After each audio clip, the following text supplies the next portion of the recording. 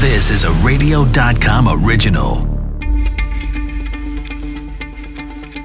This is Coronavirus Daily, World on Pause. I'm Charles Feldman from the KNXRadio.com studios in Los Angeles. And I'm Mike Simpson. Maybe this will convince pregnant women to get vaccinated. New study shows moms can pass on some COVID antibodies to their newborns. Remember when the pandemic started, how hard Italy got hit? Well, cases are on the rise there again, and there are new lockdowns. You got a pair of those Mickey ears with your name on the back. Disneyland now has an official opening date. Is it safe to return to the happiest place on earth? You know, I actually had that when I was a kid. I have mine still. Yeah. I still wear mine.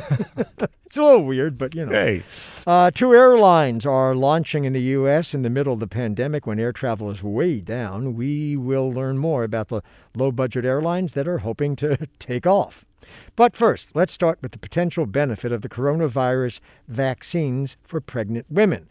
Doctors in Israel have found that when pregnant women get COVID shots, their babies are born with ready-made COVID-fighting antibodies.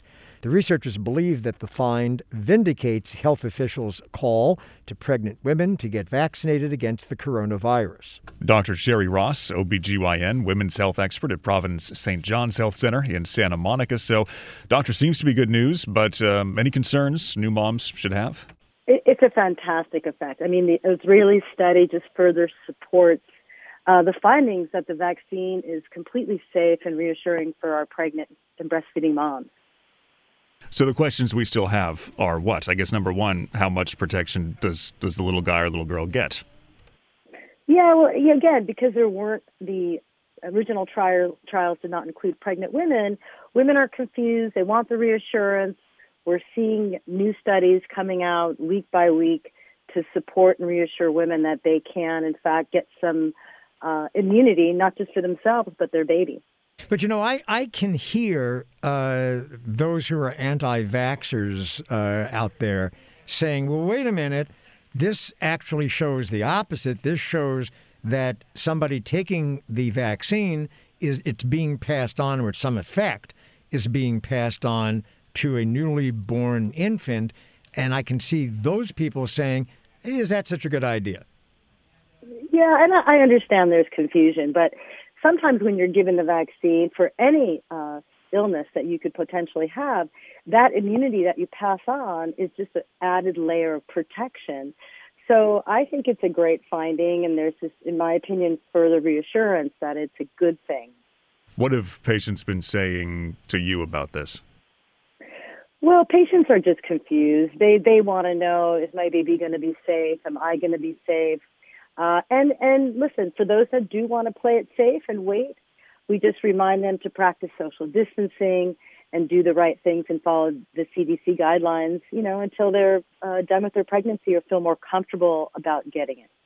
But on the other way of looking at it, right, hasn't there been some early results that show that just being pregnant can be in effect, a comorbidity for a more serious outcome with COVID? So getting a vaccine is actually a good thing, and especially if it goes on to the child, it's an added benefit.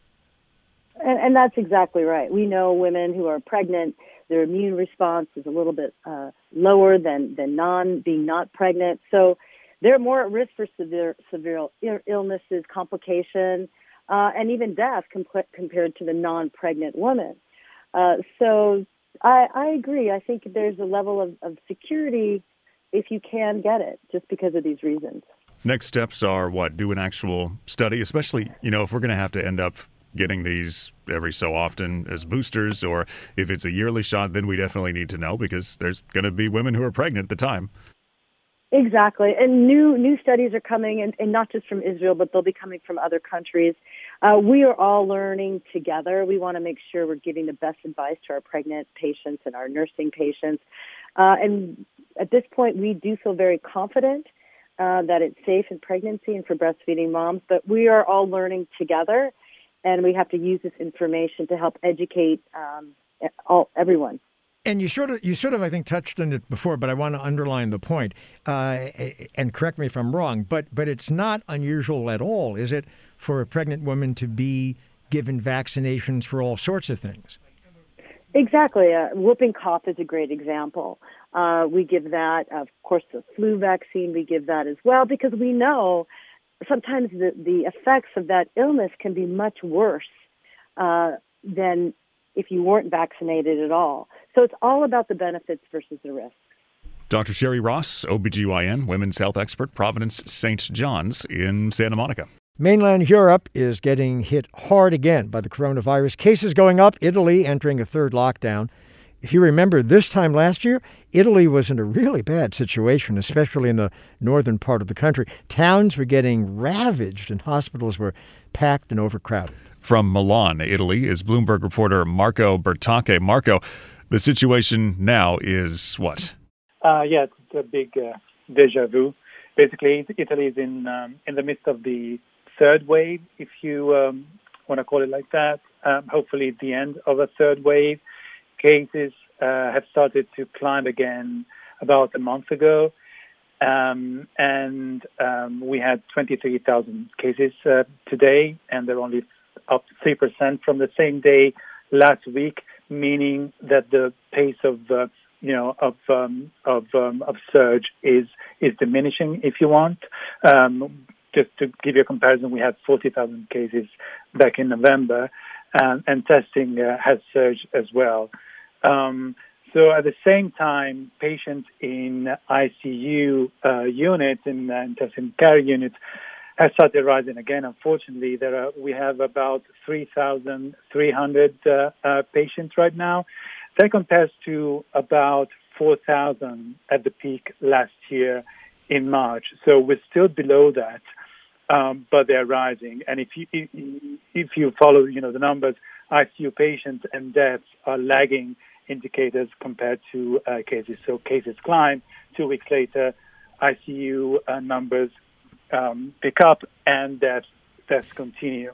So Marco, this would be logically a really good time to pump out those vaccines, except the rollout rate in Europe, in Italy, not as good as the UK, not even now as good as the US. And on top of all of that, one of the major vaccines available to people in Italy, the AstraZeneca one, is on pause.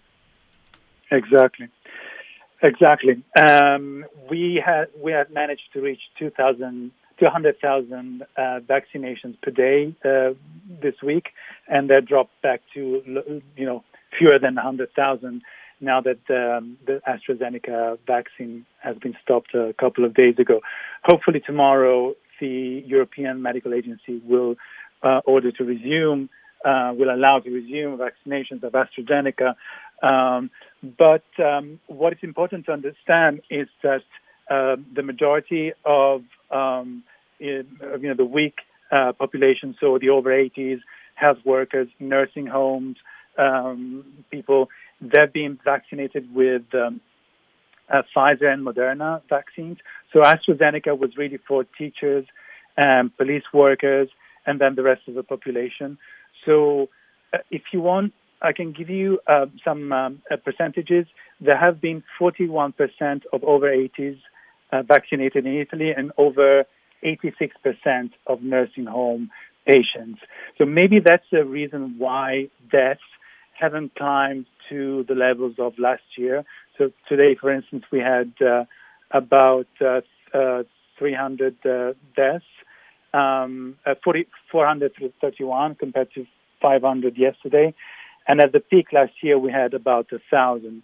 So maybe, vaccinating these elder people. But Marco, it's still astonishing if you think about it that and I know you don't mean to make it sound light, but that we're in a situation now where 400 or 450, whatever deaths is considered okay by comparison. Yes. And they're climbing. And climbing. As I said earlier, it's a lagging indicator. People that went to ICU a week ago, hopefully will make it, though they might not make it, and we'll see the numbers climb next week. Is this being driven by variants, or do they think more things were open and there was just spread, or combination of? The surge was driven mainly by what we call the British variant that in Britain is called the Kent variant. It's estimated that more than 60% of cases now in Italy belong to that variant. It's much more, it's easier to spread. It's not necessarily leading to higher deaths, but it's also spreading much easier among young people. In fact, the average age of the infected has dropped to about 40 years old, which is striking. How serious are lockdowns in Italy taken? I mean, here in the States, depending on where you are, some people take it seriously, some don't. There's, as you, I'm sure know, resistance to wearing masks. What's the situation like in Italy? Well, first of all, schools are closed, restaurants are closed, non-essential shops are closed, so just basically supermarkets are open. So there's that. Pretty much everyone wears a mask except for young people, maybe. And that's also one of the reasons why we've seen this surge in the infection lately. Schools when they were open, they required masks to be, for people to, children to wear masks. But these children would, meet each other after school for house parties, and they wouldn't wear a mask. So it sort of defies the purpose of. But compared to last year, to the first lockdown in March last year, we can say it's slightly milder. People are less worried. You can see a lot of people in the parks walking with a mask, obviously. Whereas, in March last year, businesses were also closed. People were, afraid to go out. You could only walk around the block, walk your dog, in the proximity of your house, 200 meters from your house. Whereas now it's, you're allowed to kind of walk around more freely, and the patrolling is less intense. I haven't seen a police car today going around at all. Whereas in March, you get stopped and fined, as much as €1,000 just for, walking your dog 2 miles from your home, for instance. And does that make it easier for people to stomach that it's not as tight? You're not going to get a ticket for going too far? Yes, I guess so. And people have got accustomed after a year. We've been on and off lockdowns, over the year. In Christmas, we had a sort of hard lockdown during festivities. Then it was relaxed again. And now most of the country is in a so-called red zone, so, higher restrictions. But people kind of feel it's just temporary. These 2 weeks to bring infections down, and then hopefully vaccinations will pick up again, because one of the, Premier Draghi's goals is to triple vaccinations to 500,000 per day in the next 3 weeks, a month. Also because there'll be more deliveries of the vaccines, especially Pfizer and Moderna, and despite this AstraZeneca setback, from April we'll have more availability, and if you want a plan for a mass vaccination in exhibition centers, drive-through sites, whereas now it's pretty much confined to hospitals and nursing homes. Yeah, you do the stuff we're used to here, like Dodger Stadium. From Milan, Bloomberg reporter Marco Bertocche. Marco, thanks. Disneyland and Disney's California Adventure opening up on April 30th. It was just about a year ago. They closed because of the, pandemic. There will be changes, though. Social distancing, masks required. When they open those gates to Main Street, you're going to go get a churro, hook a right to Space Mountain. That's my usual path. How safe is it going to be? Dr. Peter Chin Hong, infectious disease specialist at UC San Francisco. Doctor, how do we feel about amusement parks? I think we're feeling pretty decently right now, Mike, and thanks for having me on, Mike and Charles. I think the Orange County, for example, OC, where this is going to take place, went from about 118 cases per 100,000 in middle of January to now 4 per 100,000. It's limited to Californians. There's going to be the usual mask and social distancing that people know about, a new reservation system. But to me, most importantly, there are going to be testing strategies for the workers. They're being increasingly vaccinated. So, if ever there's a time to open, it's this time. Yeah, but they're also saying, I think, that you're not supposed to on any rides in California. You're not supposed to like scream or yell or whatever. Yeah, no, I was wondering when you'd get to that, Charles. That was one of my favorite things that I read about, which is the screaming mitigation procedures, which, I think it's going to be hard to really tell somebody they can't scream on Space Mountain or to scream more softly or to scream behind your mask. At least people are facing in the same direction, so don't swivel your head around and scream, I guess, is the recommendation. Don't scream into someone. Yeah. Well, they tried this in Japan. That's what they said. There was this video of a whole bunch of like stoic-looking people on a roller coaster trying to go around, and was like, this is not happening. I'm sorry. I'm here to have some fun. Yeah. So wait, would you go to Disneyland? Be honest. Would you go? Yeah. I probably wouldn't go yet. I mean, I'd probably make sure that the numbers is being sustained. I'm a little bit worried about spring break. But right now, if it stays like this, yeah, I'll have no problem going. I probably won't, they're not going to have indoor dining available. So I think outdoors in the OC, Anaheim, I think some nice alfresco dining. They're not having parades, so I'll miss that part of it. But if you want to get your fixing for Disneyland and try to erase that year of darkness, this is the time. Well, I guess, if they're doing the capacity limits, there's going to be so fewer people than what you're used to. I mean, you walk through some of the pathways there, and it's like shoulder to shoulder in the old times. But now, if there's way fewer people in the park, well, you're not going to come into contact with a whole bunch of people because you're going to be with your little group waiting in line, hopefully spaced up enough from the next guy. But isn't it kind of creepy walking down like a barely empty, street with a guy dressed as a mouse? I know, exactly. They also mentioned the aspect that characters would be appearing randomly and surprisingly. So that will be kind of interesting to see how that would happen. And some of my friends quipped, exactly what you guys said, that if there's ever a time to go to Disneyland, go now when it's so mandated to be 15% capacity, because you never get into those rides. You're never going to see it again.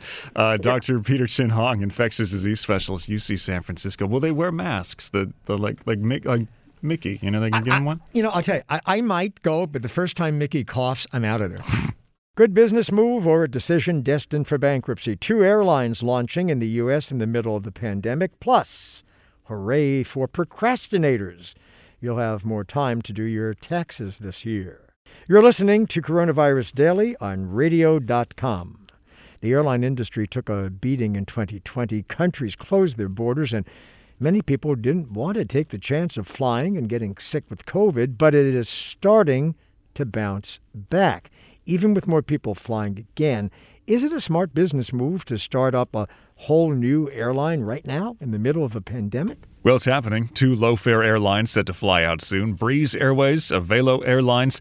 With us, Joe Brancatelli, business travel and airline industry analyst. He's the founder and editor of the business traveler advisory site, joesentme.com. So, Joe, they must have a theory as to how this is going to work. What is it?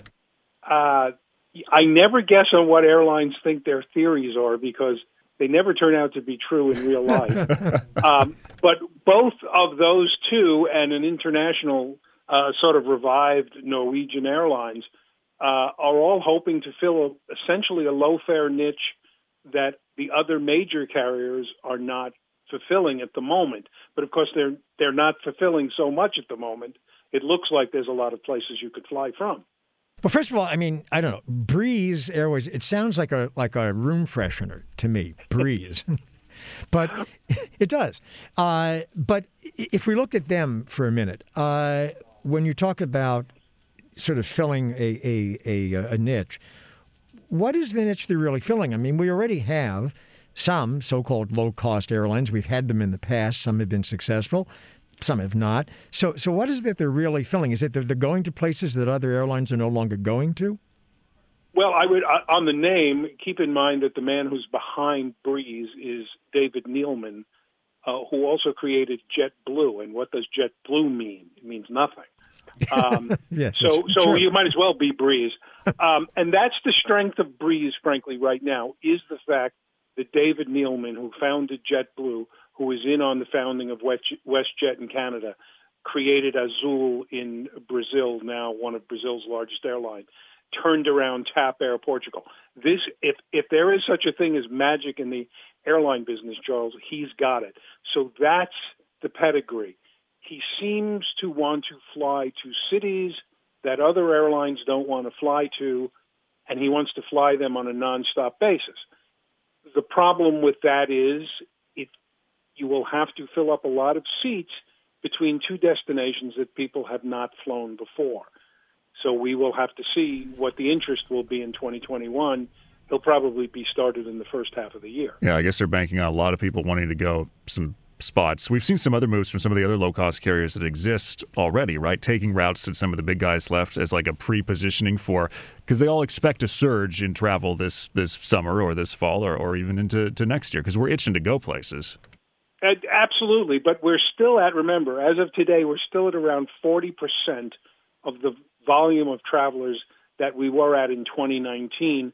No one expects to reach the 2019 numbers again until 2024, because the most important component of travel, business travel, which is the most profitable, will be the last to come back. And I must make note of the fact that if you go up the coast, a long-established airline, an airline everybody loves, Alaska Airlines, has basically pulled out of the Oakland, Hawaii market. And they were serving 4 or 5 destinations out of Oakland, and they realized, well, we can't fly Oakland, San Francisco, and San Jose.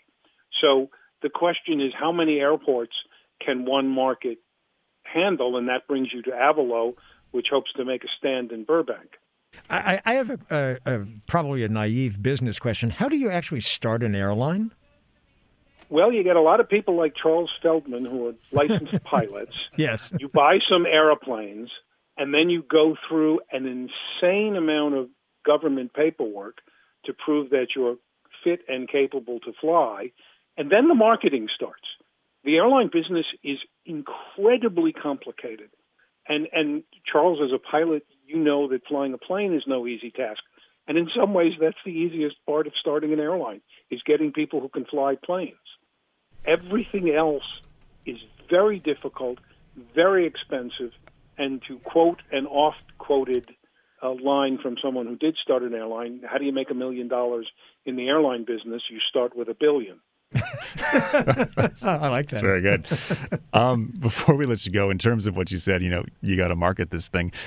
Are they going to have trouble because low fare airlines, they have a decidedly kind of cramped feel or budget feel, and that comes with the territory. But the last thing I want to be after a pandemic is cramped. True, Mike. But have you been on another airline lately? You're very hard-pressed to tell the difference. It is only Delta with the middle seats now, free, right? Exactly. But even once we get back to, and Delta will start filling the middle seats soon. But, in coach on the big airlines, the airlines we know, United, American, Southwest, Delta, it's 30 inches. You're not getting treated any more poorly on the discount carriers these days. The advantage of the big guys is often frequency and a frequent flyer program, not so much in-flight comfort. So I'm not sure that that's going to prove to be a difficulty in the months ahead. Well, there you go. Let's start an airline. Okay, and then we can fly to that place in Iowa. Oh, yes. You want to go to Britt. Yeah, Britt, yes. Iowa. If Charles has disappeared from the program, he's off flying for these two, or he's moved to Britt. Because they're offering $10,000. That's right. Not enough to start an airline, but, it's a start. Yeah, you'll be left with 1,000. Joe Brancatelli, joesentme.com. It looks like the IRS will once again give Americans extra time to file their taxes as a result of the pandemic. The deadline is likely to be extended by 1 month. According to a statement from House Ways and Means Committee, the new date is May 17th. But it's not all about giving Americans a break following a hectic year. Blame it on a massive backlog the IRS has been dealing with. There are some 24 million tax filings that the agency is yet to process from the 2019 tax year. Just a few stacks of papers. Yeah. Radio.com app, Apple Podcasts, Google Podcasts, and Stitcher. We are there. I bet you they'll be glad when they get it down to like 20 million. An easy 20 million. Yeah.